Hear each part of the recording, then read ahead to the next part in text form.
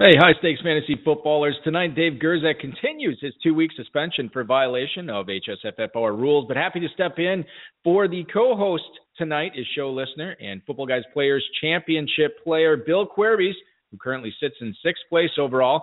Up first is FFPC main event leader Roger Mathews to talk a little Dion Lewis, Kevin White, and Chris Polk. Also on the show tonight, discussion on Stephon Diggs, Melvin Gordon, Robert Turbin, and much, much more. Your 90-minute Eric Balkman show with Eric Balkman, Roger Mathews, and Bill Querbes starts now.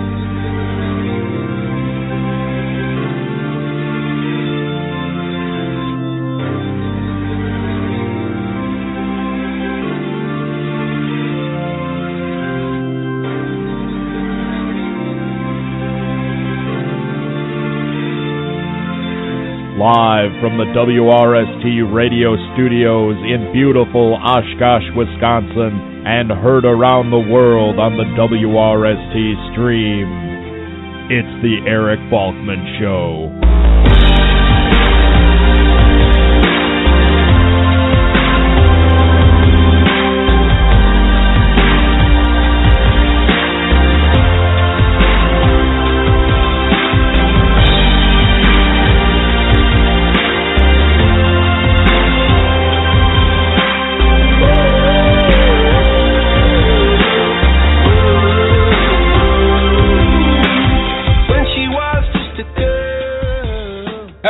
Everybody, paradise is here. It's the weekend, and it's the Eric Balkman Show, filling in for the High Stakes Fantasy Football Hour tonight. Hello, everyone.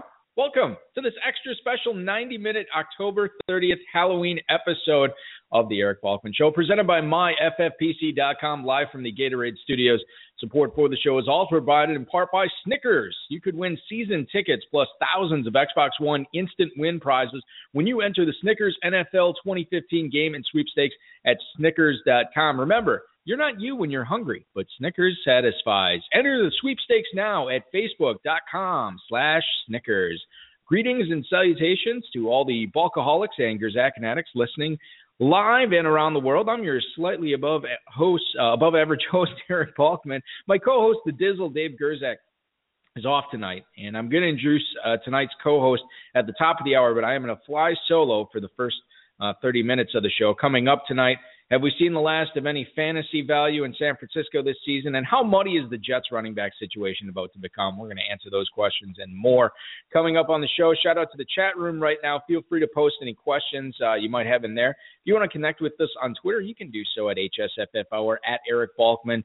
Dave is off, but you can still connect with him at David Gerzak. And Bill Querbes is at bquerbes1 on Twitter. You can post on our Facebook page at facebook.com/the High Stakes Fantasy Football Hour. If you want to chime in and talk with us, give us a call at 347-426-3682. That's 347-GAME-OBA. You can also email the show at the FedEx inbox at highstakesfantasyfootball@gmail.com. If you do have any questions for us, now is the time to send them. We'll do our best to get to all of the chat room questions, tweets, and emails in our fantasy feedback segment coming on in the last third of the show. So basically what's going to happen tonight, ladies and gentlemen, I'm going to talk to Roger Mathews for the first half hour. Then we're going to interview Bill Querbes for the second half hour. And for the third half hour, we're going to catch you up on some news, some injuries, some fantasy analysis on some of the storylines going around Week 8 of the NFL. And we'll, of course, have our special HSFF, HFFPC, DFSFC, FDLA segment with special guest Bill Querbes, who's going to chime in on my lineup. He might even have a lineup of his own that he's going to enter into the FFPC FanDuel Daily Fantasy Championship. So that is all coming up on tonight's show. Without further ado, let's bring in tonight's first guest, shall we? Ladies and gentlemen, he's actually an accomplished high-stakes fantasy footballer. You might know him as the one who took first place in the National Fantasy Football Championship Classic in 2012. He took second place in the World Championship of Fantasy Football in 2005. Currently, he sits atop the FFPC main event over every other team, outscoring everyone in the contest thus far. From the team Sack Dance, please welcome in Roger Mathews. Roger, thanks for joining the show this evening. Pleasure to be here. We're always excited to have the leader in either the Football Guys Players Championship or the FFPC main event on the show, and you answered the bell short notice this week, which we certainly appreciated, and hopefully we can all learn a lot about fantasy football from someone as accomplished as yourself tonight. But before we get into fantasy football, tell us what you do for a living. I'm basically in the construction trade. I build houses one at a time. I do remodel. I'll buy a fixer-upper and fix it up and sell it. And I really enjoy it. It's very rewarding. It's a tangible thing, you know. At the end of the day, you can see what you've done, and it feels good.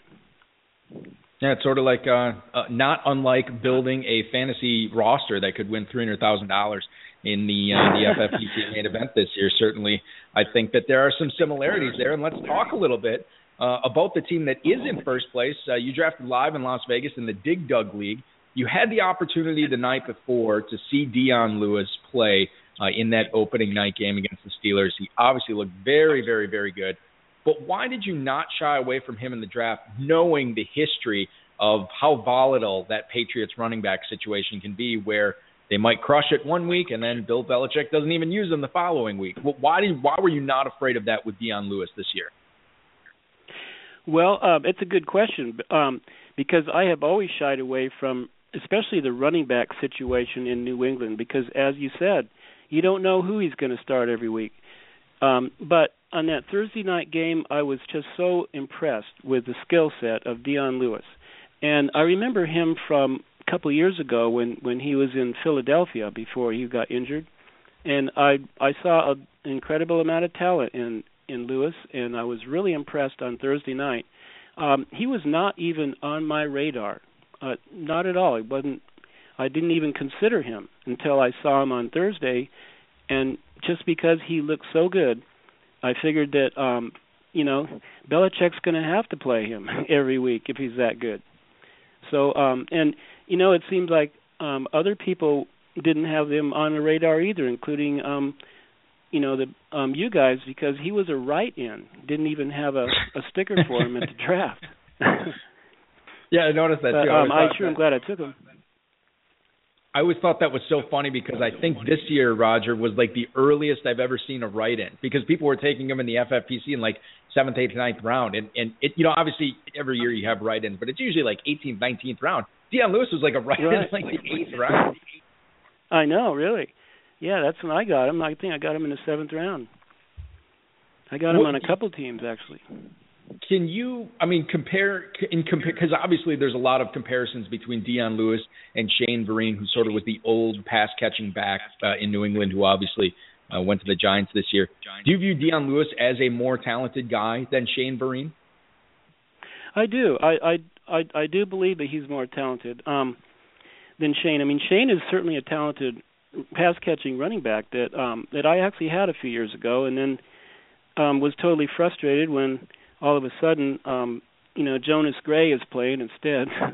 But I do think that Dion Lewis is a little more talented than Shane Vereen. Yeah, although he is a talented player. And Lewis looked the part last night of the more talented between the two of them, just crushing the Dolphins' defense with all those pass catches that he made last night en route to a 20-point performance. I bet it was like 21 or 22 he had last night.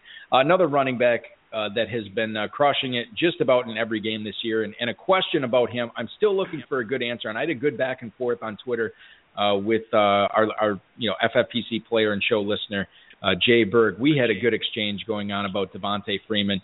I'm trying to find out why we let him fall. And when I say we, I mean high-stakes players in general. He was not he's playing like a first-round running back right now. He was not drafted close to there. He was drafted many, many rounds after. What do we miss on Freeman, Roger? Why do we let him fall so far in drafts, given his performance so far? Well, I think it's really pretty simple, actually, Eric. Last year, he just simply didn't exhibit the skill set that he's exhibiting this year. There was Tevin Coleman that everyone thought was eventually going to be the number one guy in Atlanta, and he did seem like it was working in that direction until he got injured. But all of a sudden, Devontae it's like he's channeling Barry Sanders or something. He is just awesome. He's incredible, but really, and I love to study, before the draft. I love doing that, and I like to read as much as I can. And no one was really very high on Devontae. There were some experts that characterized him as a plotter based on last year's performance, but this year a light went off or a switch got flipped or something, and he's just amazing. I don't want to pretend to know, what happened between 2014 and 2015 for Devontae Freeman, what he did, if he, changed his lifestyle, changed the way he worked out, maybe he was in the film room more. I have no idea what changed.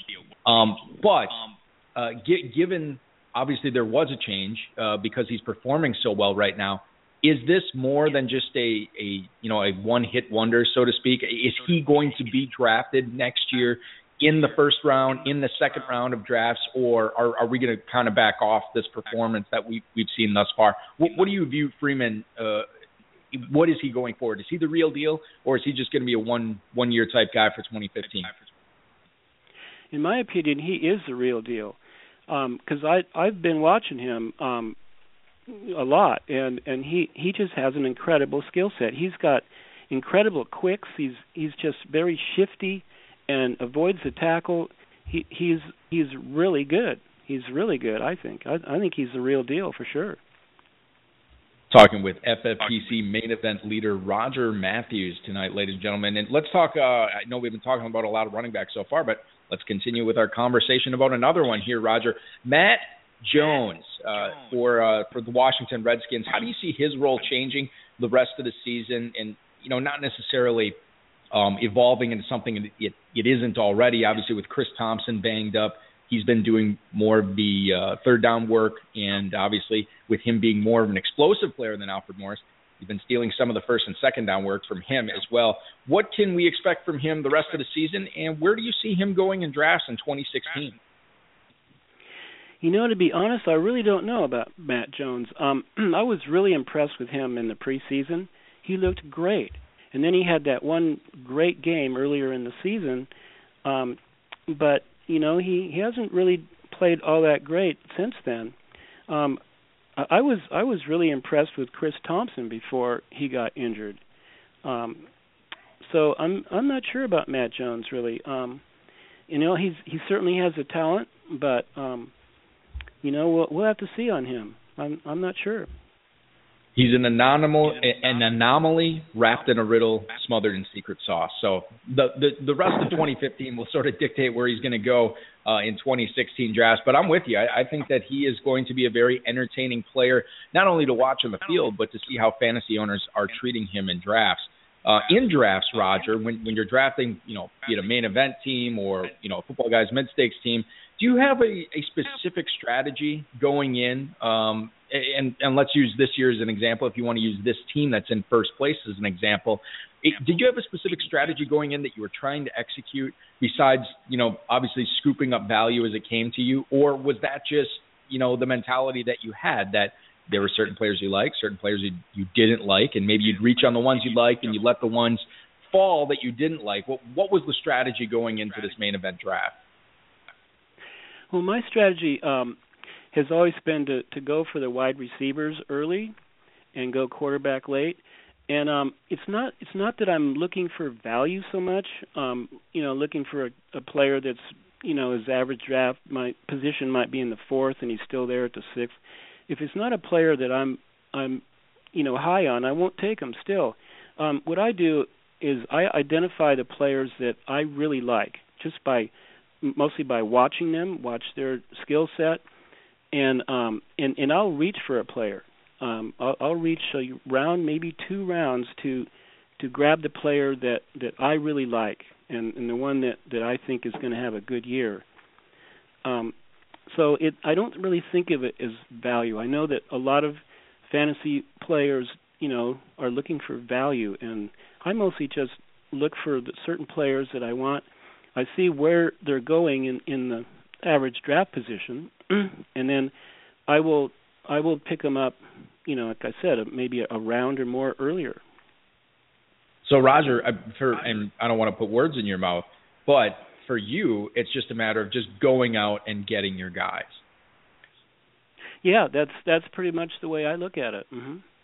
Yeah. Now, a wise man on this show, who may or may not be me, has long said that about fantasy teams, and I only wish Dave Gerzak was here to hear it from you, who's leading the FFPC main event. So very good that you said that and agreed with me on that. You acquired Chris Polk in the main event, the running back for the Texans. Tell me what your expectations are of him now that there's going to be no Arian Foster to compete with in that Texans backfield the rest of the season. It's just basically going to be Chris Polk, Jonathan Grimes, and Alfred Blue. And, maybe they sign somebody, maybe they don't. But those are the three guys in there right now. But specifically, what can you tell me about Polk? Well, I like Polk as a pass-catching running back, especially in PPR. I'm not super high on him or anything. I picked him up because as insurance, in case I should possibly lose another running back that I might have to plug him in at for a draft or a bye week. But it is still going to be a three-headed monster down there. I think that Blue is going to get most of the carries probably, and Polk will get the third down, passing down. It was mostly just trying to improve my bench a little bit in case I need him. But I don't really anticipate using him unless I have injuries or a bye week situation. Well, if I was to ask you the percentage chance that Chris Polk overtakes Alfred Blue and becomes like a true, he's not going to get 100% of the carries, but what are the chances that he overtakes Blue and maybe gets 70 to 75% of the carries in touches, really, in the Houston backfield? I mean, is there a better than 30% chance of that happening, better than 20? What would be your read on Polk becoming the man in Houston? Well, I think it'd be more than 25 or 30. It might be 50% in my mind because Houston figures to be, behind in a lot of games, and so they're going to have to pass more, and that means Chris Polk. So I would say he has a fair chance. That's why I went for him instead of Blue. I think he has a decent chance of getting more carries or more work than Blue. And I totally agree with you on that. And I'd like to say I was smart enough I got actually Chris Polk in a couple of leagues this week, and I want to say I was smart enough to go after Polk rather than Blue, but Blue was taken in most of the leagues. I didn't even have a chance to put bids in on him. But I hope you're right about Chris Polk. Not saying that you say that he is going to become the man, but if the chance is that high, I'll hold out hope that maybe I'll have found something with Chris Polk this year. People have been struggling this year. Roger Mathews, the FFPC main event leader, joining the show tonight. They've been struggling with Eagles on their team. Sam Bradford, DeMarco Murray, Ryan Mathews to a certain extent, and Zach Ertz. Do they end up justifying their draft spots by the end of the season? I mean, Philly started off so bad the first couple of weeks of the season. They've turned it around to a certain point, but guys, especially I'm thinking like Murray and Mathews, they really haven't justified where you had to take them in drafts. Do you think when it's all said and done, when we look back at the 2015 season, that those guys went where they should have, or are people going to be let down if they drafted them? Well, I think that the Eagles are starting to come around a little bit, and I think based on the large volume of offensive plays that they get every week, that they might justify their draft position. Bradford was a late round pick for people that stream quarterbacks and stuff, and he's been okay. He certainly isn't elite by any stretch, but as far as his draft position, you got him cheap.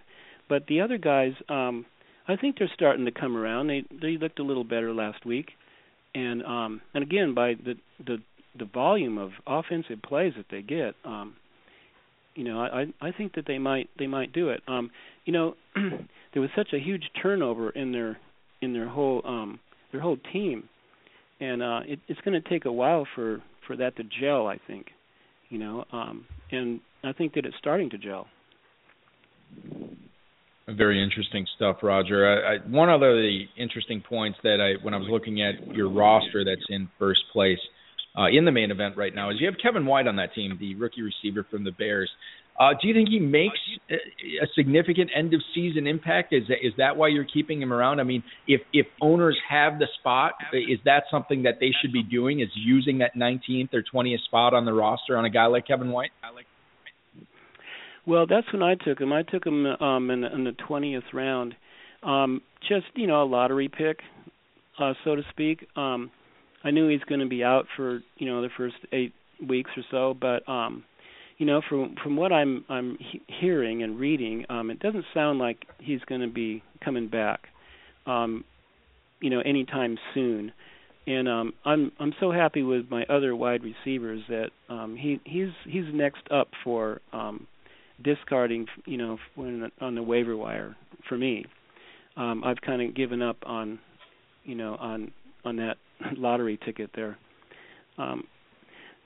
He's probably going to be great next year, but from everything I've read, he's not gonna be playing for at least a while. Frustrating for anybody who was counting on Kevin White being part of the receiving core this year. Obviously, dynasty too. You used a top 4 pick on him, and we're hoping for something this year, but looks like we'll have to wait until 2016 to see Kevin White back on the football field. At least the chances are more obviously better that he's going to make his appearance in 2016 than 2015. Roger, a couple of emails for you tonight from listeners. First one's from Ted in Marietta, Georgia, or Marietta, excuse me. I don't know which proper pronunciation is. He writes, can you give me your opinion? I have to pick between Mike Wallace at the Bears or Michael Floyd at the Browns. I can only play one. That's Ted in Marietta, Georgia. Thanks for the email, Ted. Which one do you like if you can only play one? Which Mike are you playing, Roger? Are you playing Wallace at Chicago or Michael Floyd in Cleveland this week? I like Michael Floyd, I think, in Cleveland. Cleveland's been giving up a ton of yards, and Arizona is a hot team right now. They're scoring a ton of points, and Carson Palmer's healthy and looking great. And I think I'd go with Floyd. I think it's so close between them, but Roger, doesn't it seem to you that the Minnesota offense is still, even though he hasn't been crushing it this season, it is still all about Peterson? I mean, it just seems like, I know they have Bridgewater, in his second year, and they bring in Wallace, and, Stephon Diggs has really stepped up to the plate, making a lot of plays, in that offense. But to me, it still seems that the offense is so based around Peterson and the run game where, why would you want to take the chance of sort of, hoping that Mike Wallace makes a big play and it turns into a touchdown, rather than you could go with Michael Floyd, who granted isn't the only pass catcher in the Arizona offense, but that's an offense right now that revolves around passing with Fitz and Floyd and John Brown, and especially if John Brown, who's banged up, who may not play this week, that makes Floyd an even better start.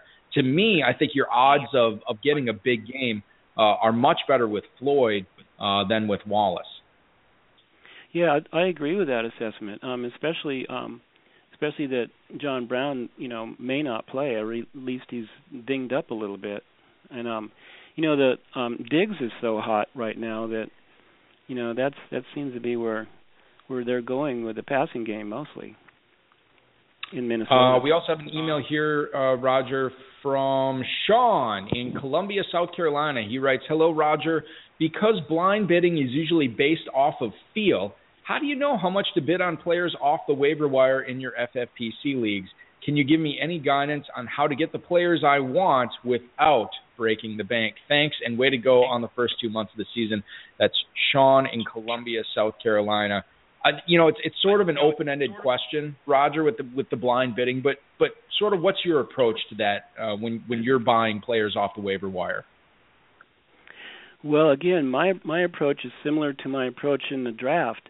If it's a player that I really want and is going to help my team, if I'm hurting at running backs, for example, and there's a running back out there that will improve my team, I'm going to bid quite a bit on him. And oftentimes, I'll win the bid, but by $200 or $300 sometimes. And I go, God, I wish I only would have offered $150 instead of $350. I could have got him, but my strategy is to improve my team, and if there's someone out there that I feel is going to improve my team, I want to make sure I get them. So I have overbid, several times, but I usually get the player I want.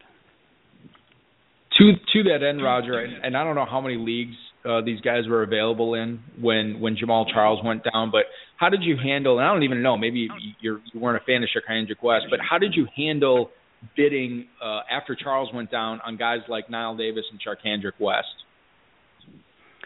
I didn't actually. I didn't bid because I have Niles on a couple of my teams, so I was hoping that he was going to be the man, but obviously he is not. So on those two teams, I certainly wasn't going to bid on West, and the other, like my first place team, I'm really happy with my with my running backs. So and sometimes too, I'm happy with my team, even with my bench, and there's nobody I want to really give up for, somebody that might turn out. And I just wasn't sure that West was going to win out over Niall Davis. I mean, for the last couple of years, everybody has said, boy, if Charles ever goes down, Niall Davis is going to be a top 5 running back. And that's why I drafted him in a couple of teams, but it's not working out that way, but based on that projection is why I didn't go for West. Have you ever been in a situation early in the season where a running back, a highly drafted running back goes down on your roster where you can pick up his backup, maybe you didn't handcuff him, maybe he's out there. Maybe I should phrase it, what's the most you've ever bid on a player if you usually find yourself overbidding to get the guy you want? What's the most you've ever bid? Have you gone 800, 900 on a player ever? Yeah, I have. A couple of times I've 700 something. I usually don't go that high. I don't want to blow my whole $1,000 on one player unless it's I'm really feel real positive about him. Because you never know, it might not work out, and then you don't have any waiver wire money left. So, I have a couple of times. I think 7 something, low 7s is the most I've ever bid on a player. Roger Mathews, leading the FFPC main event. He's our guest on the show tonight. Roger, before we let you go, you've been very gracious with your time, chiming in with us, hanging out, giving us some tips on how to successfully manage our fantasy football teams. But looking at Week 8 specifically, maybe a sleeper starter that you would advise people to make sure he's in your lineup this week, and maybe a stud that was drafted in the early rounds that you might want to think about benching this week that not a lot of people will. What can you say about both those?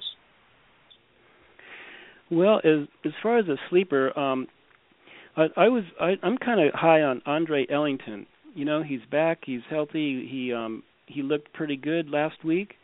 In the carries he got last week, he looked pretty good. I think they'd like to give him some more work. Maybe give Chris Johnson a little rest, and he's got a great matchup against Cleveland. So I kind of like Andre Ellington as a sleeper. And as far as the high draft pick or the stud, I've got Des Bryant on a team, and he may go this week, but I'm not going to start him. I'm gonna wait and see with Dez. That's interesting. Go ahead. I was just going to ask you who you were playing in that league, the league that you have, Dez. Who you were playing over him this week? As you want to give Bryant sort of an extra week to get himself acclimated before you get him in your lineup. Who's the guy you're playing over Dez in that league? Oh, I don't know. I couldn't answer that question. That's on a team that's not doing so good. Oh. I have four teams. I just do 4 teams, and I have 2 good teams and 2 not so good teams. And he's on a team that's not so good. So I'm really not, I'm not thinking about that roster, and I'm not sure who it was, but yeah, it's frustrating too, because chances are I have a league where I didn't draft him early, but I drafted Romo as my starting quarterback, and I had Dez, which I think I took in the first round in that league, and then they both go down. So now I'm kind of at a point this week where I have to look at, okay, now Dez is coming back. I need to make up for my general mediocrity in this league so far if I'm going to make the playoffs. And I feel like Dez is the best way to do that, but I don't know if I want to put him in if he's not at full strength and he's got Matt Castle throwing to him. So it's sort of a catch-22. You're in that situation because of the Bryant injury, but you could be worse off if you put him back in right away that first week. Yeah, it could be. I like I have LaFell, and I didn't put him in. He actually came back last week and then again Thursday, and I still haven't put him in because I'm waiting for him to get back into football shape and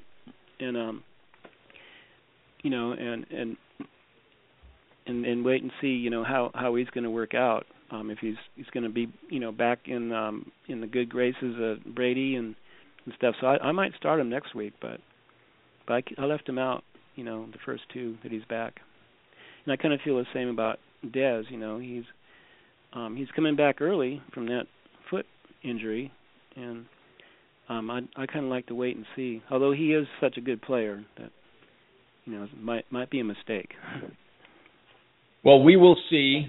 We will wait and see how your team does, as you are also a very good player in the high-stakes fantasy football landscape, Roger. I want to thank you so much for joining the show tonight. Best of luck to you the rest of the way. Certainly being atop the main event after 7 weeks of play does not guarantee a big payday, but I'm sure there's a lot of people that would like to trade teams with you right now. So congrats on the success so far, and best of luck to you the rest of the season, man. All right. Well, thanks so much. Thanks for having me on. And whether I win anything or not, it sure is fun. Indeed it is, Roger. Well said. Good way to end the interview. Roger Mathews, the leader in the FFPC main event after 7 weeks of play. Certainly good to hang out and talk with him. Some good advice there on blind bidding, some good advice on how to treat an injured star as he makes his first way back. As he makes his way back, in his first game. There's a total baseball reference I could make regarding when pitchers and hitters come back off the DL. But in honor of Dave not being on the show tonight, I will skip it because I know he would be sitting next to me rolling his eyes if I brought that up. So I will just let it go as we transition, ladies and gentlemen, into the second of 3 half-hour segments tonight. And to do this, I'm going to bring in tonight's co-host on the show, who we had some technical difficulties. I don't think I apologize for that at the top of the show. As I said to many people last week when they asked me what happened to the show, I say Blog Talk Radio to us. They had a lot of issues last week. We've hopefully, we've sacrificed some audio quality for the shows going forward, but hopefully there will be some reliability that you can trust that we will be on the air Friday nights going forward. So I certainly apologize for that. And that's a big reason why we're doing 90 minutes tonight. And another big reason is I want to thank this guy for hanging out with us 2 weeks in a row. He's been playing fantasy football for about 15 years in multiple local leagues, relatively new to high stakes. He jumped into the FFPC in a few leagues last year for the first time. He's, of course, a longtime Football Guys fan. Hey, who isn't? After making the playoffs in every league he entered last year, he was instantly hooked. This year, he drafted several Draft Experts teams and 6 teams in the Football Guys Players Championship. The team that is in 6th place right now, that was leading the contest last week, is his best high-stakes showing to date, but hopefully the start of other strong performances to come. Please welcome from the team Querbes Revenge, Bill Querbes. I knew I was going to screw this up. Bill Querbes. Bill, thank you for filling the co-host role tonight, man. Hey, Balky. Thanks for having me, man. It's great to be on. Glad we could get exciting to have the you on. logistics worked out this week. What? I'm sorry. Say that again. I'm glad we could get the logistics worked out this week so we could make this happen. Yeah, it wasn't. It was really a matter of time before the incompetence that Dave and I put forth on this show, as well as the failure to be foolproof as Blog Talk Radio is. It was just a matter of time before that was going to happen. I'm glad we made it 200 episodes without ever having to cancel a show outright because we couldn't connect. We've always seemed to find a way to do it in the past, but we just could not make it work last week. So I want to thank you for your patience in coming on this week, and for anybody who thinks that there is a curse from you come on the show in first place and then the following week you drop off out of first place. Bill was not even on the show last week and dropped. Yeah, I feel like a disappointment. Seriously, it's not a disappointment at all because you're basically you're encouraging more people to come on the show because now that they know that, okay, look, it was going to happen at some point that he was going to not be in first place. It would have been worse if you would have stayed in first place and then we had you on and then you dropped off. Then a lot of people would have been questioning whether or not they ever wanted to come on the show. But your appearance tonight is good for so many reasons, so I want to thank you for coming on. Great. My pleasure. Bill, we're going to get into a lot of fantasy football talk here in a little bit, but before we get to it, tell all the listeners out there what you do for a living. Absolutely. So I'm actually a scientist, so I work for a biotech company outside of Boston doing drug development. An honest-to-God scientist on the show tonight. This is certainly wow. I'm a little intimidated now. I feel like we're I was excited to talk a little fantasy football, and now I always joke around that I'm going to learn a lot from whatever guests we're having on, but I feel like I really might learn a lot from you. I hope so. I'll have to live up to that. We'll see. But we will. Let's start the education now, and we'll talk some fantasy. You drafted at number 10 in the Football Guys League that the team that's in sixth place right now. You went 4 straight wideouts. You went Beckham, Calvin, DeAndre Hopkins, and Julian Edelman. We just had Roger Mathews on who talked about getting those receivers early. Was that also your strategy here, or did it just happen to be that the 4 best value choices at each of those draft picks just happened to be wide receivers? Yeah, it's interesting. I actually have a twin brother, and I was talking to him about FFPC leagues last year, and he wanted to get in the league with me this year. So we actually co-managed this team, and we were talking before the draft, and we were thinking, if we get kind of a back-end slot that we'd want to go wide receiver, if we could get kind of any of the top 6 guys.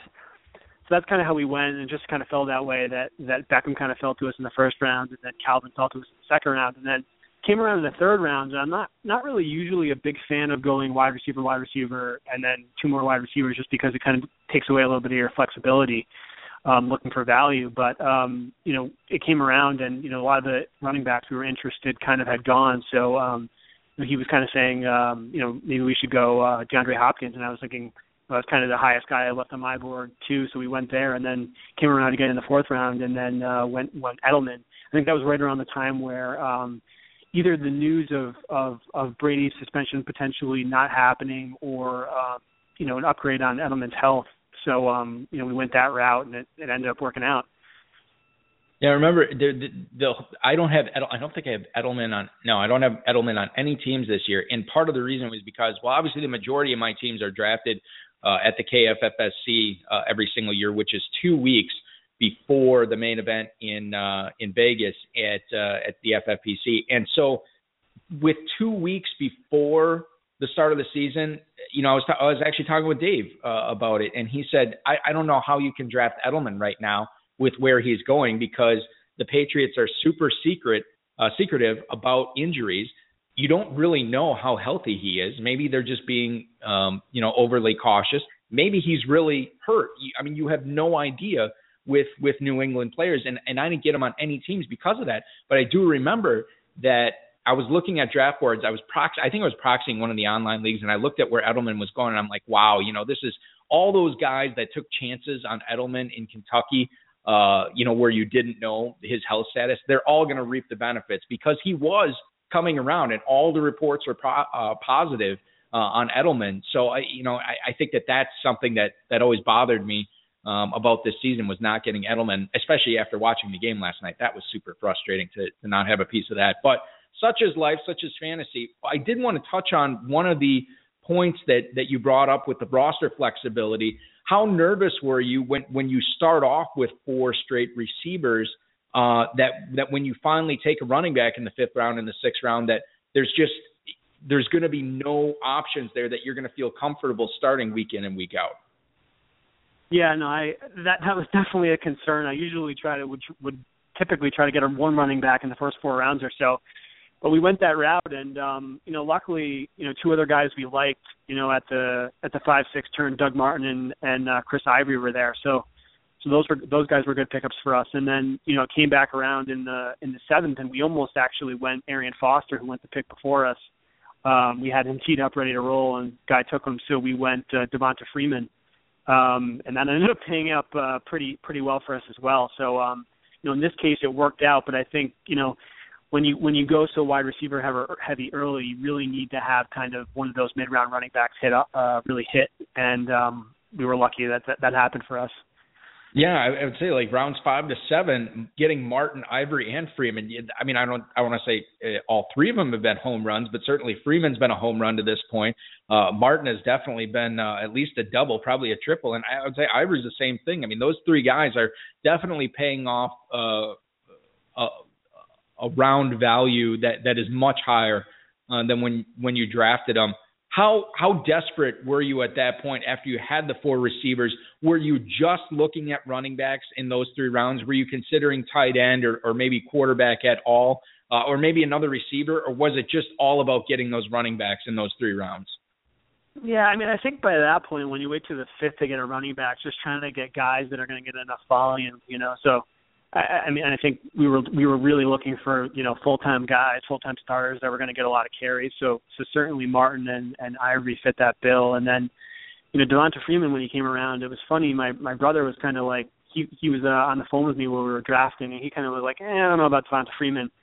And I had actually read somewhere, I don't know if you know Matt Waldman from Football Guys, but he was he wrote an article about Devonta Freeman that I read, and I kind of had in the back of my mind at the time, so we ended up going that route, and it was a good selection, I guess. Yeah, it's just something as simple as that. Something and you know what? Honestly, that when you look back on big, and I don't want to put this in your mind that you're going to for sure win this huge prize this year. I certainly wish you the best and hope that you do. But a lot of times when you have these big wins and these great teams, you look back and why did I draft that guy there? What was it about that pick? Why did I make that pick? And something just as fate would have it, you read an article by Matt Waldman about Devonta Freeman. It was in the back of your mind, and you ended up liking him at that selection. Sometimes something as simple as that can be the difference between winning a league or winning a main event type contest like the Football Guys Players Championship, and finishing in the middle of the pack. It's so bizarre how that works out sometimes. Given that Calvin Johnson is getting up there in years, Bill, and Chris Ivory, never really been the pinnacle of health. I know he was banged up coming into this week. It sounds like he's going to be all systems going A-OK for week 8 at least. But how concerned are you that both Calvin and Ivory might be playing a little bit above their heads right now?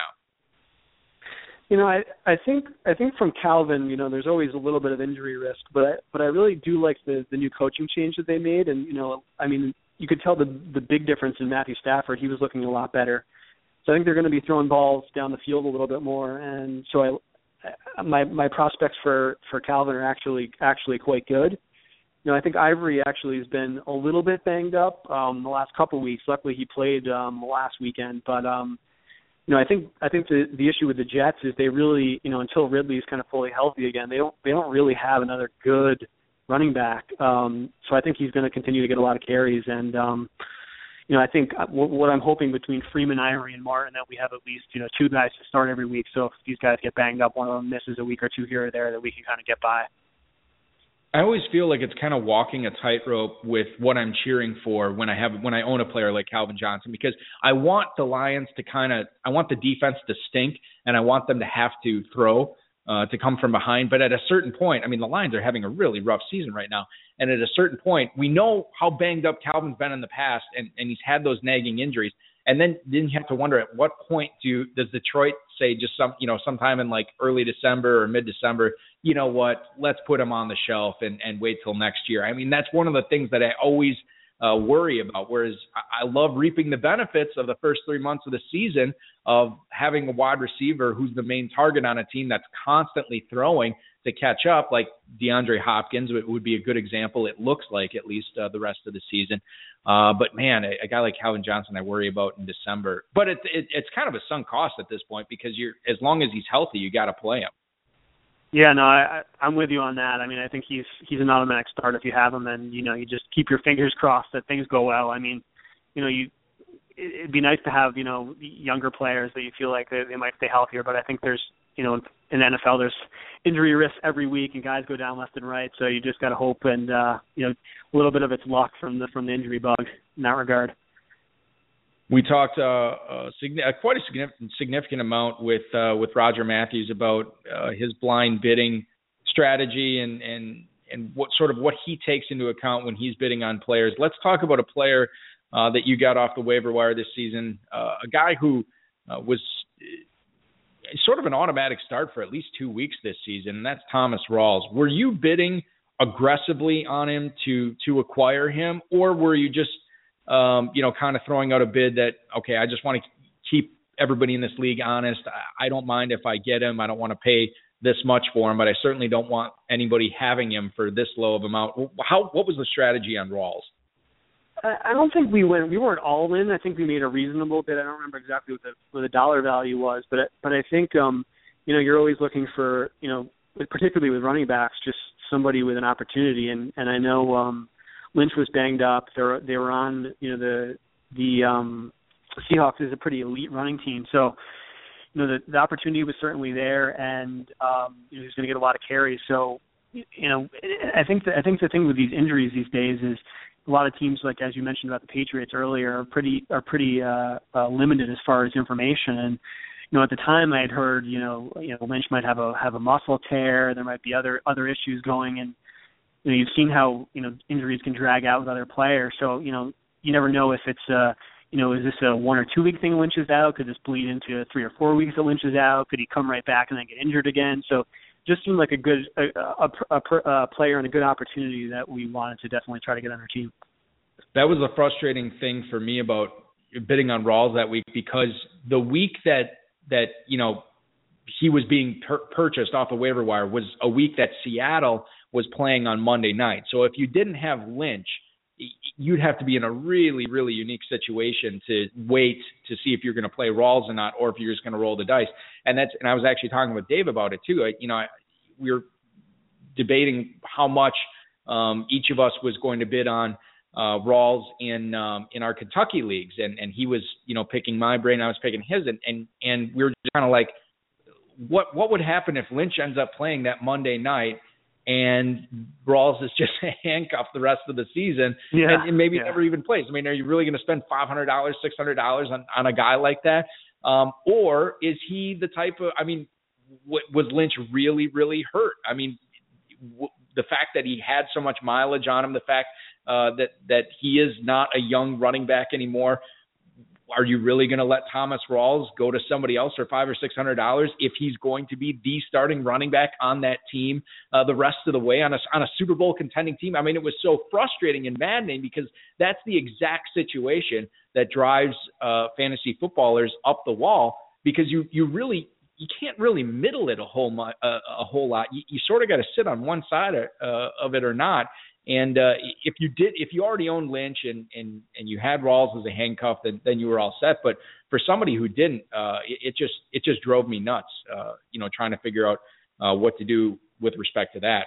With Bill Querbes is our co-host tonight here on the High Stakes Fantasy Football Hour. Bill, with respect to the tight end situation, the premium scoring and the Football Guys Players Championship, the FFPC leagues, you drafted 2 tight ends in Delaney Walker and Dwayne Allen on your really good Football Guys team that's in 6th place right now overall. Do you think that FFPC and FPC players are better off trying to stack running backs and receivers like you guys did in this draft, as opposed to getting those tight ends early? Or, I mean, is it sort of a sliding scale? Does it matter, where guys are going in the drafts, that maybe the value is dictating that you take, 2 tight ends early, or maybe 3 tight ends in the first 9 or 10 rounds? How do you fall on that? Yeah. I think this is a hotly contested area for the FFPC, and I know there's people that feel really strongly on each side of the argument, where some guys are always tight end early, and some kind of wait on the position for a while. I think last year when my first year kind of playing in these leagues, I really went more wide receiver heavy with running backs mixed in, and kind of waited a little bit on tight end, not taking a tight end to maybe the 4th or 5th round, and that was a pretty good strategy for me. So I think by the time we got to the 4th round, we didn't have went all wide receivers, and then we were in the 5th round without any running backs. We kind of decided to wait a little while longer, and I think we ended up with Delaney Walker, which he's been pretty good so far. We ended up picking up Ladarius Green off the waiver wire. He's been a good fill-in. I think usually when you pick, you do go with the approach of, this one we only drafted 2, but usually when you draft 3 guys from somewhere in the 7th to 12th round range, usually you'll get one guy that's an every week starter. On the other hand, I've seen people that do draft too early, and it is a nice advantage to have if you can have 2 guys to kind of get you through the bye weeks, and then to flex a guy when you need it, especially with the 1.5 PPR for tight end. So I can see the argument for flexibility, but in terms of my personal strategy, I've definitely been a wait a little bit on tight end. Yeah, I mean, to me, it's easy, and feel free to disagree with me on this, Bill. But to me, it seems like if you go tight end early, or a couple of tight ends early, to me, I think it's harder to hit on those running backs and receivers that you have to rely on later. Whereas if you go heavy with running backs and receivers right away, and then you take those 3 tight ends, like you said, in like the 7th through 12th round, to me, it's a little bit easier to find you method rather than trying to find the every week starters at backs and receivers. Would you agree with that, or is that something that I totally would agree with that. I mean, I think in pretty much every FFPC league that I'm in, I waited, and I ended up with a Delaney Walker, an Eifert, or one league I had Jordan Reed, or one league I waited and got a few middle round guys. I had Eifert and Jordan Reed. So I think you can wait, and I know I saw some people do like a Gates, Ladarius Green back to back. That ended up working out okay. So I think that there's options in those middle rounds to still get some guy that's startable, and then really feel like you're loaded at running back and wide receiver. Bill, you made the playoffs in all of your football guys teams last season. This season, you come into drafting season by joining some of those draft experts leagues that the FFPC had going in preparation to your football guys drafts this year. What did you sort of learn from, besides sort of a rough, ADP is always changing, but sort of a rough estimation of ADP. What did you learn besides that from those draft experts leagues in 2015 that really helped you in your football guys drafts this year? Yeah, like you said, I like to do a few of the DDs starting in early July or something like that, just to kind of get a feel for the landscape, early in the drafting season.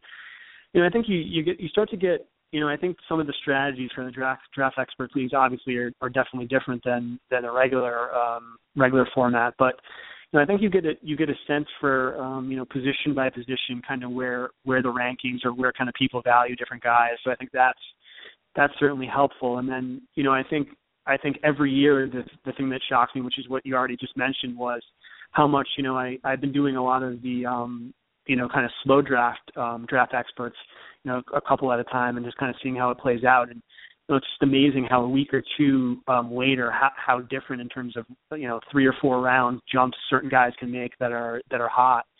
And so I think it just, kind of helps you get a feel for kind of, where people value guys and, kind of movement of particular players and guys that, if you like them, where will you have to take them? And I think at every time I do one of those draft experts leagues, I kind of look for, certain guys' teams that I like and kind kind of see what other, kind of smart owners might be doing and kind of get ideas for my own draft. So kind of, interesting strategies to employ. Bill, well, let's get back to the football guys team that's in 6th right now. One of the wins you've had off the waiver wire in the last 2 weeks was Stephon Diggs. Roger Mathews, and I touched on him a little bit earlier in the show. But what do you see happening in Minnesota with Diggs? I mean, Charles Johnson had the big season, the big second half of 2014. They bring in Mike Wallace, and yet we're all talking about Stephon Diggs as being the most exciting pass catcher in Minnesota. What are your thoughts on him? What can we expect from Diggs the rest of the way? I really like him a lot. We tried to go in and definitely get him. He was unfortunately one of the few leagues. This league was one of the few leagues I actually was able to get him in. But I think he's a pretty good player, and I think and unfortunately I think really the identity of the Vikings is going to be a run first team. They're going to run Peterson if they can get the game script that they want and get a lead. I think any games where they're playing more of the better teams where they maybe get behind. I think you got to like him for somebody who can really be a difference maker down the stretch. And the way we looked at it as we had 4, kind of starting very solid wide receivers that we talked about earlier. And, like you said, if, and one of the guys like Calvin Johnson goes down, is one of the older kind of somebody who's more of an injury risk. I think Diggs is somebody that could really fill in and, stop some gaps and, maybe fill some bye weeks. And, I think he can be a good player. It's interesting. I was on the Fantasy Sports Network earlier this week with Corey Erdman, and we were talking about Stephon Diggs. And I think it was Mike Wallace who said, this is like 2 weeks ago, some reporter asked Mike Wallace about Stephon Diggs, and I think he was talking about Diggs, and he said, he's like, there's certain guys when you just look at them, the way they practice, the way they prepare, the way they carry themselves, you can just tell that they're a football player. You can't really tell that with everybody. There's certain guys you can, and Wallace said you could totally tell it about Diggs. And I was like, wow, that's pretty telling that, a guy who's been in the league as long as Wallace has would say that about somebody, especially somebody who, he may or may not be competing for stats for the rest of the way. But then we saw that catch that Diggs had this past weekend where he people always say like, oh, he sprawled all the way out or he stretched all the way out or whatever, and then you see it and you're like, kind of like, oh yeah, he kind of did. Diggs really did on that play. I mean, he stretched as far as he could and made that play. And to me, Bill, when I saw that, I'm like, okay, that guy is a football player. Yeah, no, he absolutely, he really looked good on that play. And I mean, I think the other thing about that play that struck me is he laid out, but how much he pulled away from the defense. I mean, he was wide open deep. So that just says something. And I think he's, from what I've seen, the little bit that I've seen of his route running has been really pretty good for somebody that's really pretty young. So I think he's certainly got a bright future ahead of him, no question.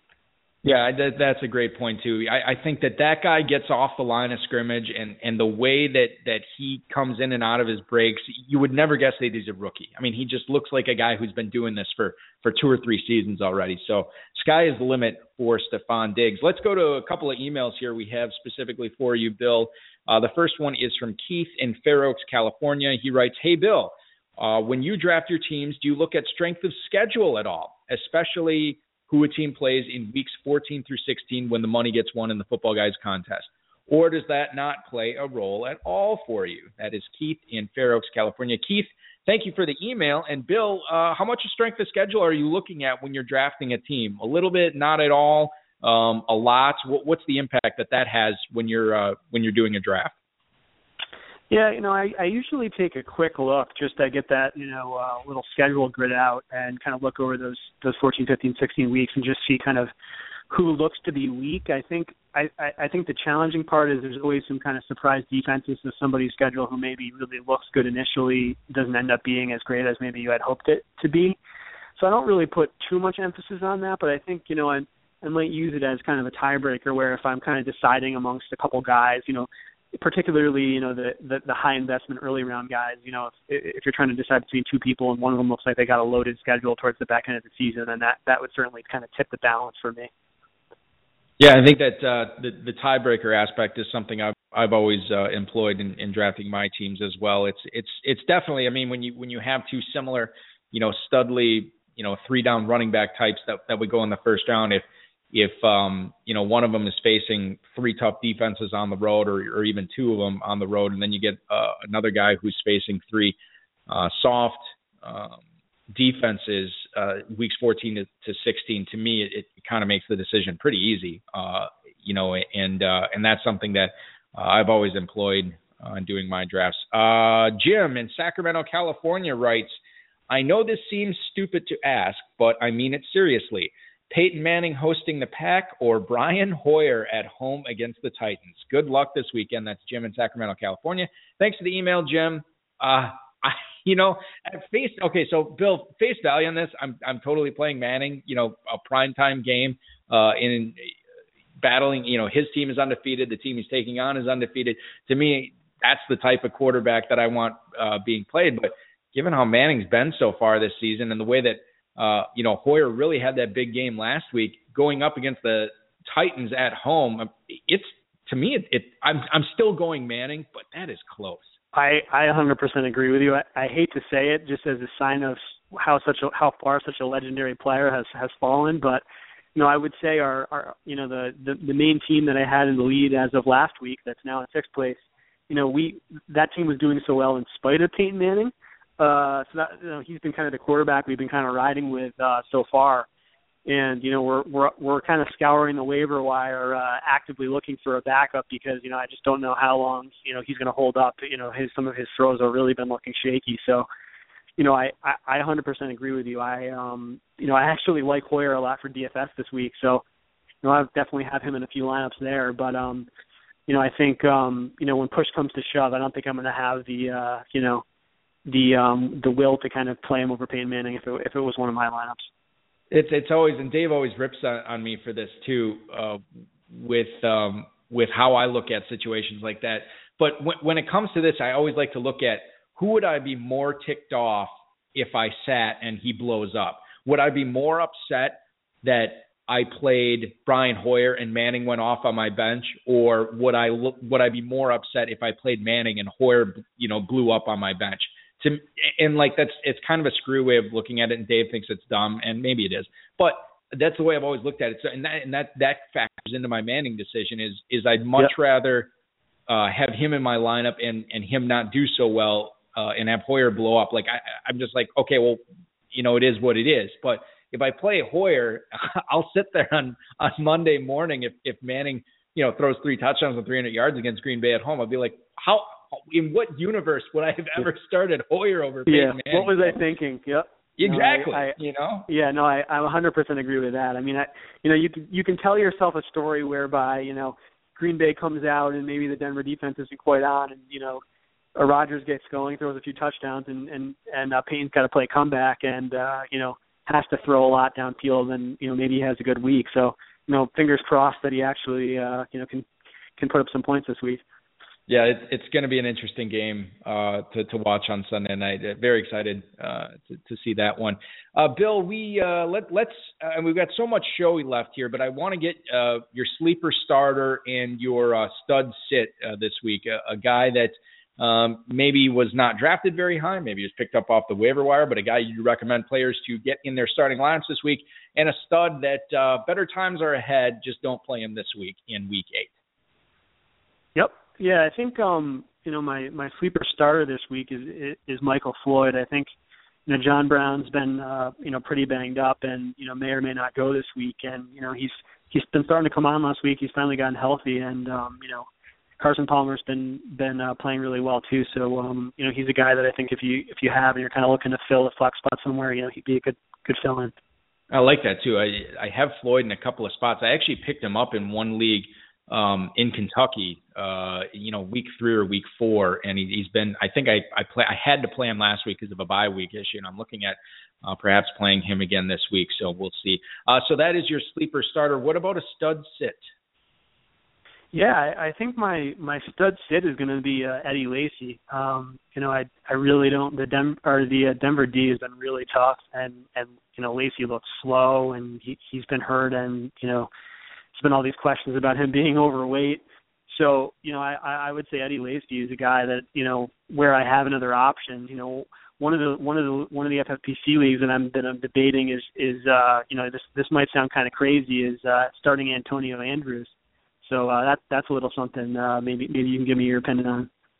Yeah, Andrews is a little interesting because you don't have David Cobb in the mix yet. I mean, if you want to talk about how rosterable Andrews is going forward, that's a whole different discussion. But this week, actually, our producer Rob was thinking about starting Antonio Andrews in one of his leagues as well. So it's not. I mean, it's definitely not crazy. And who's to say that the Houston defense just falls flat again 2 weeks in a row, and Tennessee is nursing, like a 10-point, a 13-point league. They're certainly not going to want Zach Mettenberger trying to make plays. I mean, Sankey was hardly on the field at all. And there is several different ways that Andrews gets 15 to 20 touches this week and ends up being a viable running back. And especially for people who are missing, DeMarco Murray or Matt Jones or Alfred Morris or Yeldon, or any of the guys who are on bye this week, I think Andrews, it's not. I would definitely try to find somebody else, but there may not be anybody else out there. So if you end up playing Andrews, I don't think it's nuts at all. Yeah, I mean, you saw kind of what Lamar Miller did to the Houston defense last week. So you got to feel like Andrews isn't really the same level of talent, maybe, but you got to think that defense is definitely susceptible to the run. So we'll see. We have a question from our producer Rob. He wants to know, Bill, are you going to try and pick up any potential studs off the waiver wire like Brashad Perriman or Kevin White? Potential, emphasis on potential there. Potential studs off the waiver wire like Brashad Perriman or Kevin White for the stretch. Beckham came out of nowhere last year and could have been a pickup in some leagues.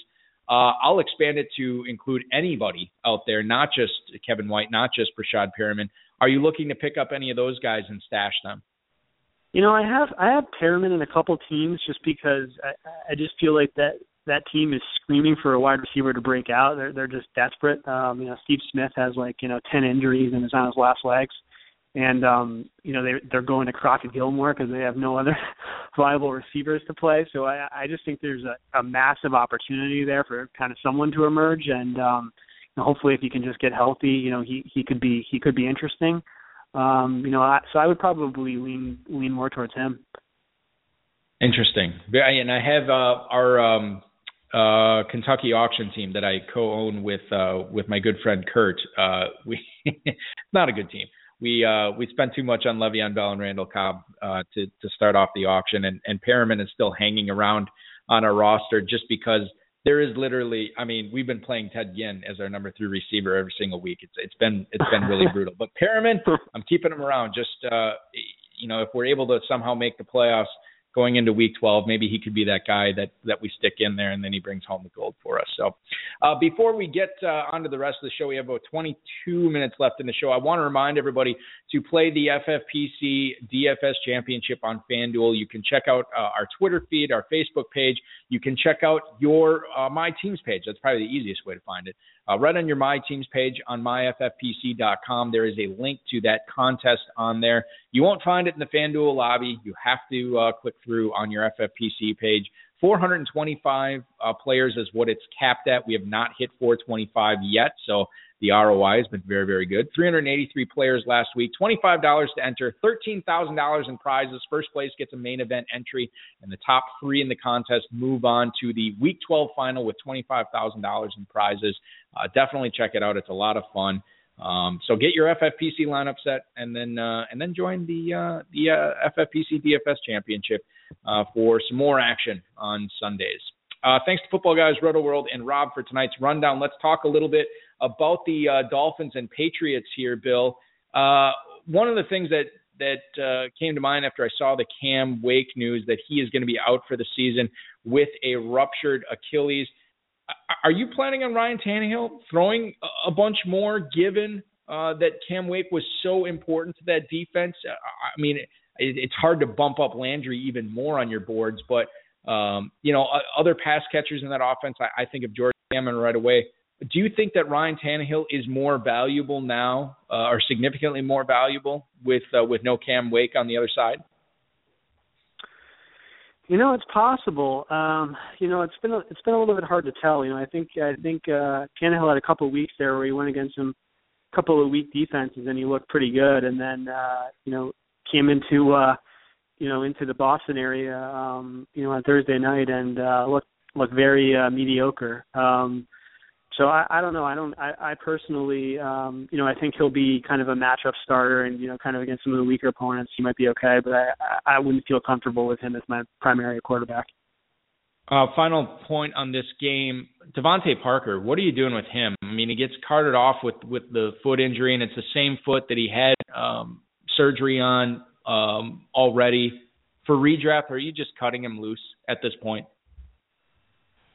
Yeah, I don't know. I'm not feeling great about, I'm not, like I just said, I'm not feeling great about Tannehill, and I think they have a bunch of competition at the wide receiver position, and I think Jarvis Landry seems to be like Tannehill's main guy. So yeah, I mean, I think this is one of the guys you kind of, everyone's looking for this year's Odell Beckham, right? And you're holding all these guys, Perriman and Parker, and all these other guys, and I think at some point when, push comes to shove and you're in the bye weeks and you need to get a guy that's going to play, I mean, some of these guys are going to have to let go. So, this is somebody I would probably let go.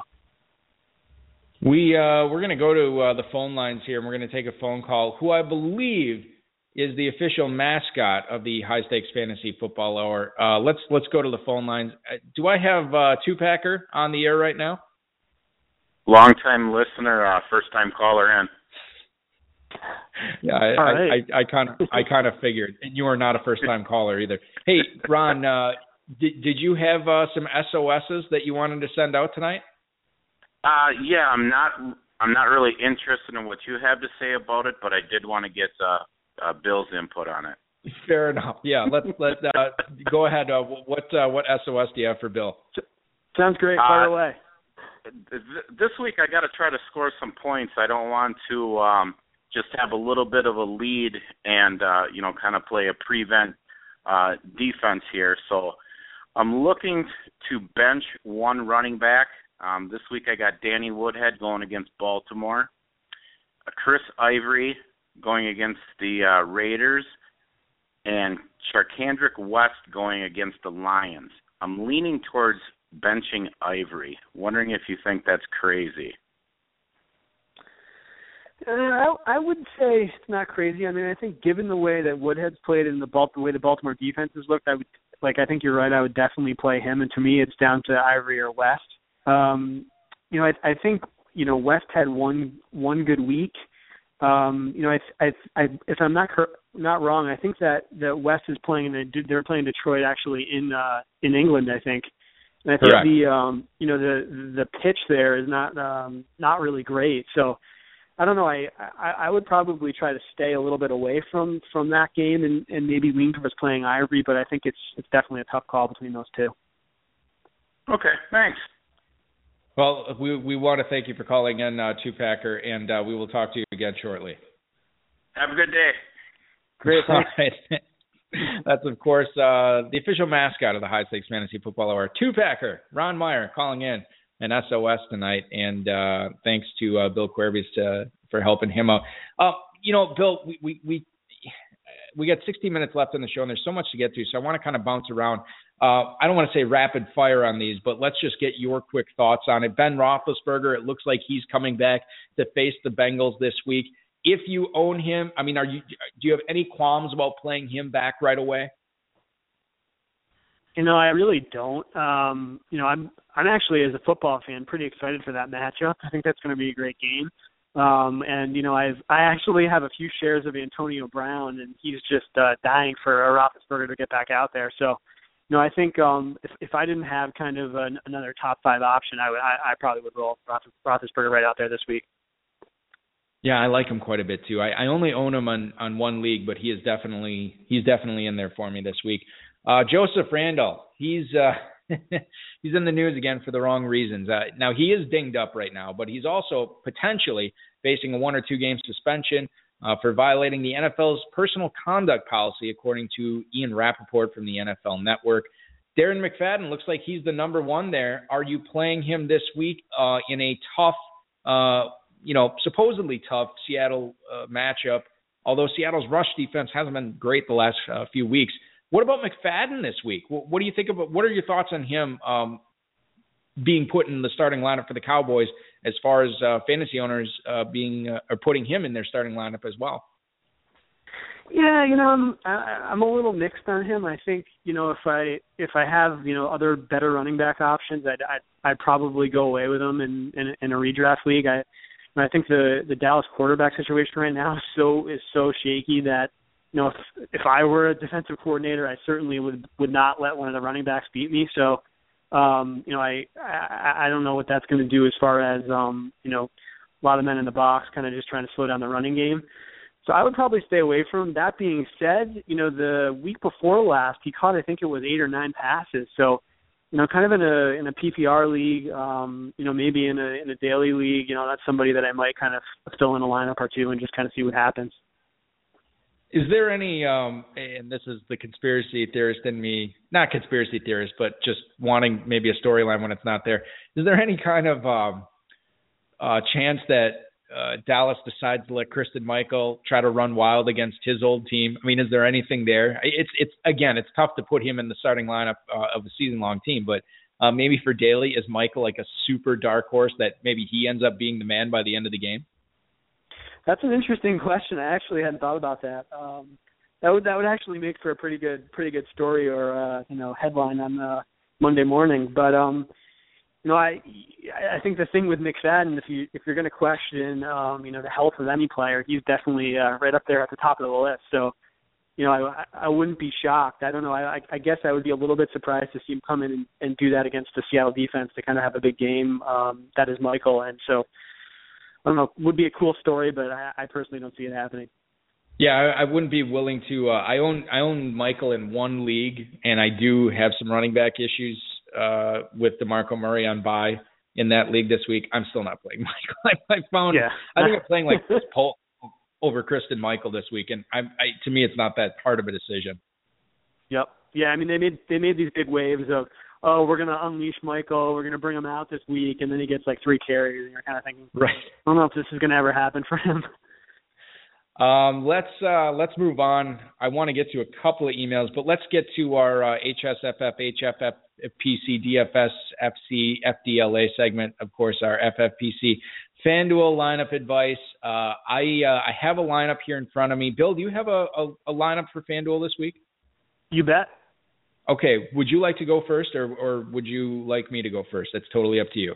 Yeah, go ahead, and then I'll follow you up. Okay, one of the biggest things that you always hear is having positive correlations in DFS and not having negatives. And one of the biggest negative correlations you can have, especially when you're playing a GPP, is to have a running back and a wide receiver from the same team. So in true Eric Balkman fashion, not only do I have one negative correlation on this team, I have 2 of them. So I'm excited to share the lineup that literally no one will be playing this week because it violates so many different sort of accepted rules of DFS, but I'll read it anyway. Cam Newton is my quarterback at home against the Colts for 8,000. The backfield is Devontae Freeman at home against the Bucks, and Justin Forsett at home against the Chargers. That is 9,100 and 6,900 respectively. And then I have Julio Jones to pair with Freeman, at home against Tampa for 9,200. Michael Floyd, who you like this week, Bill, at Cleveland for 4,900. And then Steve the Icon Smith at home against the Chargers for 6,700, of course, pairing with Justin Forsett. Ladarius Green, to me, is sort of the slam dunk at tight end this week at only 5,300 at Baltimore. Matt Bryant's my kicker for 4,800, my third Falcon at home against the Tampa Bay Buccaneers. And the St. Louis Rams are my defense, facing Colin Kaepernick and the San Francisco 49ers at home. That is an even 60,000. So Cam is the quarterback, Devontae Freeman, Justin Forsett at running back, Julio Floyd, Steve Smith at wideout, Ladarius Green, Matt Bryant, and St. Louis. Those are the tight end, kicker, and defense. So, Bill, your thoughts on any of those guys? Yeah, no, I think we actually have a few overlaps here. We like some of the same guys, but yeah, no, I actually like that lineup quite a bit. I mean, maybe when I go through mine, we can talk about some of the places that we have overlapped. So I went at the quarterback position with Andy Dalton at 8,100. I actually think this is going to be a pretty high scoring game with Pittsburgh. I don't think the Pittsburgh defense is very good, so I think that should be an interesting game. At running back, I went with Justin Forsett also at 6,900. I think the matchup there is just so good. The second running back I selected is Todd Gurley at 8,100. I just think the volume that he's getting, and then at home versus San Francisco, I'm a little bit scared for Colin Kaepernick what the Rams defense is going to do to him. So I think there's going to be a really good game script for Gurley to run quite a bit. At the wide receiver position, I selected Antonio Brown at 8,400. I think he's been complaining about not getting any catches, and he's been dying for Roethlisberger to come back. So I actually think he has a pretty big week. The second wide receiver position I have is Keenan Allen playing against Baltimore. I think he's going to have a good game. And then another overlap that we talked about earlier is Michael Floyd at 4,900. I think he's a really good value, particularly if John Brown doesn't play. And then at tight end, I have Tyler Eifert at 6,000. My kicker is Josh Lambo at 4,500. And then I think the chalk play here at defense is the Rams, and the way that the 49ers have been playing, I think that's slam dunk. Yeah, and then you get you obviously with that lineup, you have Gurley and the Rams together. To me, even if John Brown ends up being active, I still feel good about Michael Floyd this week at less than $5,000. The way Carson Palmer's throwing the ball, and not only the way Carson Palmer's throwing the ball, the way he's throwing it to Michael Floyd has been really great to watch. And obviously Keenan Allen has just been crushing it this year. It's interesting. I mean, these guys it's not really like a hookup type guy when you're talking about Dalton and Antonio Brown, because it's not Roethlisberger Brown, it's not Dalton Green. But in a way, I mean, if you believe that it's going to be a shootout, that sort of could be a correlation there between Dalton and Brown. So I think that's interesting. And obviously, I like the Rams. I like Floyd and Forsett on that roster. Eifert too is another guy. When you get Dalton and Eifert, I think that's underestimated too, because I think a lot of people who want to get the pass catcher to go with Dalton, you want AJ Green, but I think the people who have been playing the Dalton Eifert lineups, those have been really crushing it so far, as long as the other team's been doing, or the rest of the guys in the roster have been doing okay. So to recap your lineup, Bill, Andy Dalton at quarterback, Todd Gurley and Justin Forsett at running back, Antonio Brown, Keenan Allen, Michael Floyd are the wideouts, and then Tyler Eifert, Josh Lambo, and the Rams defense. So that is our HSFF. Oh, God, I got to get it in front of me again. Otherwise, I'm going to screw it up. Quick question for you. It's so terrible. HSFFH, FFPC, DFS, FC, FDLA segment. We'll be back again with Dave Gerzak doing it next week. We'll find out how these lineups do on Sunday. So let's answer a couple of emails. We got about 7 minutes left in the show here, Bill. We'll crush as many of these as we can. The first one is... Can I ask you a quick question on your, yes, you sure can. strategy? I'm always kind of surprised when I see kind of these large kind of GPPs where you see the kind of winning lineup that wins, $1 million, and it's always kind of mostly guys that you would expect. And, people are kind of always kind of saying you need to have a bunch of contrarian guys, you need to kind of be different and have a lot of different guys. But the more and more I play daily, the less I kind of think that is so much true, and that you need a couple difference makers, but really not totally against the grain for guys that you think are definitely going to go off. What is your feeling on that? Could not agree with you more. I look at those. I've been looking at those lineups the last couple of weeks, and obviously it's easy to say after the fact, oh my God, yeah, obviously you're going to play those guys. But there's always a couple of guys in there that end up really, really outperforming their salary. So I think it's not so much you have to be contrarian. It's just you got to pick the right. You have to pick the right guys to be contrarian with. You know what I mean? Yeah. Travis Benjamin. I think about him at the early part of the season. People who are playing him on those big, 2 touchdown weeks he had, obviously they're going to crush it, because they had him going. And I never would have played him, before. I was never a big Benjamin fan. But then you watch a couple more weeks with Benjamin, it's like, oh, this guy really is a bona fide playmaker. You know what I mean? So I think that the way we think about players evolves as the season goes on. Like I would have never been playing Michael Floyd the first couple of weeks of the season. Yeah. So I think that if you try to be too contrarian, it will end up biting you. And if you end up trying to pick too many contrarian plays, it will end up biting you as well. I think that getting as many, rather than going contrarian, I think getting as many guys who, to borrow an NBA term, to have a high usage rate, guys that will be involved in the game plan that have that potential to explode. I think that's how you win those the $1 million and what have you. But you know what? I've never won the $1 million, so I'm certainly not an expert on it. I'm just going off the lineups, what I see. But that's sort of my take on it. Yeah, no, I'm with you 100% on that. Bill, let's go to Kyle in Fredericksburg, Virginia. With the Pats looking unstoppable, how concerned are you that Belichick may rest Brady, Gronk, Edelman, etc. in Week 16? Thanks to those three guys, I am also undefeated in my league and need to seriously think about trading them to make sure I can compete in the championship if I get there. Thank you, Kyle, for the email in Fredericksburg, Virginia. Bill, obviously you can't trade in the Football Guys Players Championship, but for those people who play in leagues where you can trade, would you be looking at trying to get equal value to, I don't know if you can get equal value for Gronk, but equal value for Brady or Edelman because of the potential of those guys being rested in Week 16, or is that something that doesn't really concern you right now?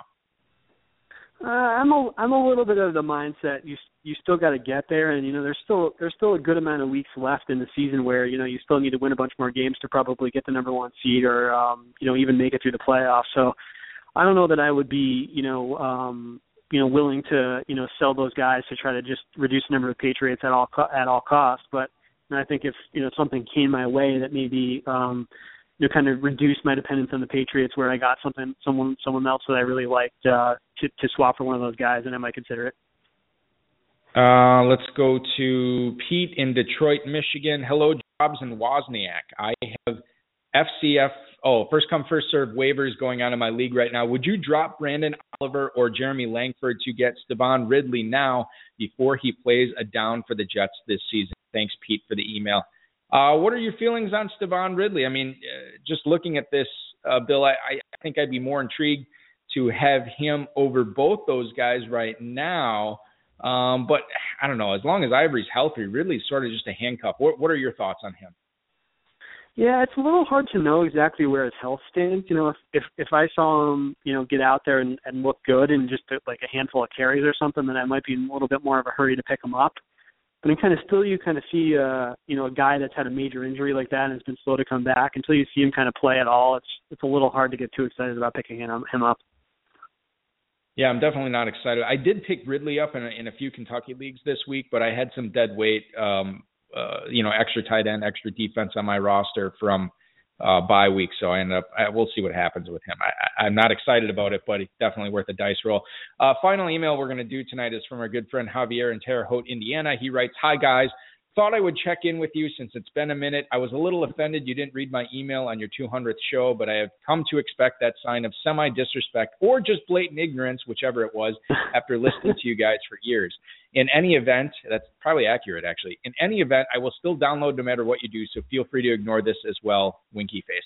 I own Demaryius Thomas and Emmanuel Sanders in my Dynasty League. If this is Manning's last hurrah, should I be looking to deal them now? I'm 3-3 and would be the first team out of the playoffs right now, if that helps. Your supposed pal, Javier in Terre Haute, Indiana." Bill, I'm not sure if you play Dynasty at all, but what do you do if you own Thomas and Sanders right now, assuming this is Manning's last year? Yeah, I don't actually play a ton of Dynasty, but I kind of feel like when a new quarterback comes in, I don't know if whether it's Brock Osweiler or whoever. I don't know that they're going to be able to play at the level of Manning. That being said, Manning hasn't looked that great this year either. I would kind of think that a young up and coming quarterback can maybe support one kind of wide receiver. So maybe you hold on to Demaryius Thomas and then try to remove Emmanuel Sanders. But I don't know that if I would feel good, kind of in a potentially a rebuilding process to kind of have a rebuilding quarterback and have two of their wide receiver options. I don't know that I'd want to keep both guys.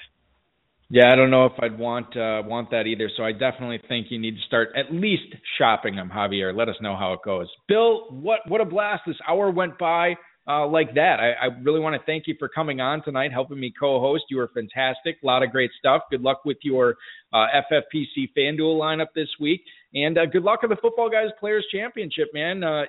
Definitely a long way to go, but you have a great team, and it should be competing right up until the end. So best of luck to you, and thanks a lot for hanging out tonight. Great. Thanks a lot for having me, Balky. It was a blast. Hopefully we can do it again sometime. Sounds good, Bill. We will certainly do that. Bill Querbes, the sixth-place team in the Football Guys Players Championship, hanging out with us tonight. I want to thank him. I want to thank Roger Mathews for hanging out as well. Also want to thank Snickers, Gatorade, the FFPC, FedEx, Rob, Bryce, most of all of our listeners. Dave will be in studio next week. We'll have a show at our regular 10-9 Central Time. Get those FFPC lineups in. Remember to play the FFPC Daily Championship. Enjoy Week 8. Happy Halloween. Your weekend starts now. This has been another episode of the High Stakes Fantasy Football Hour presented by MyFFPC.com that was broadcast live and heard around the world. Eric and Dave will be back next week with more analysis, interviews, and advice from a guest much smarter than they are. Thanks for listening, and we'll talk with you again next week.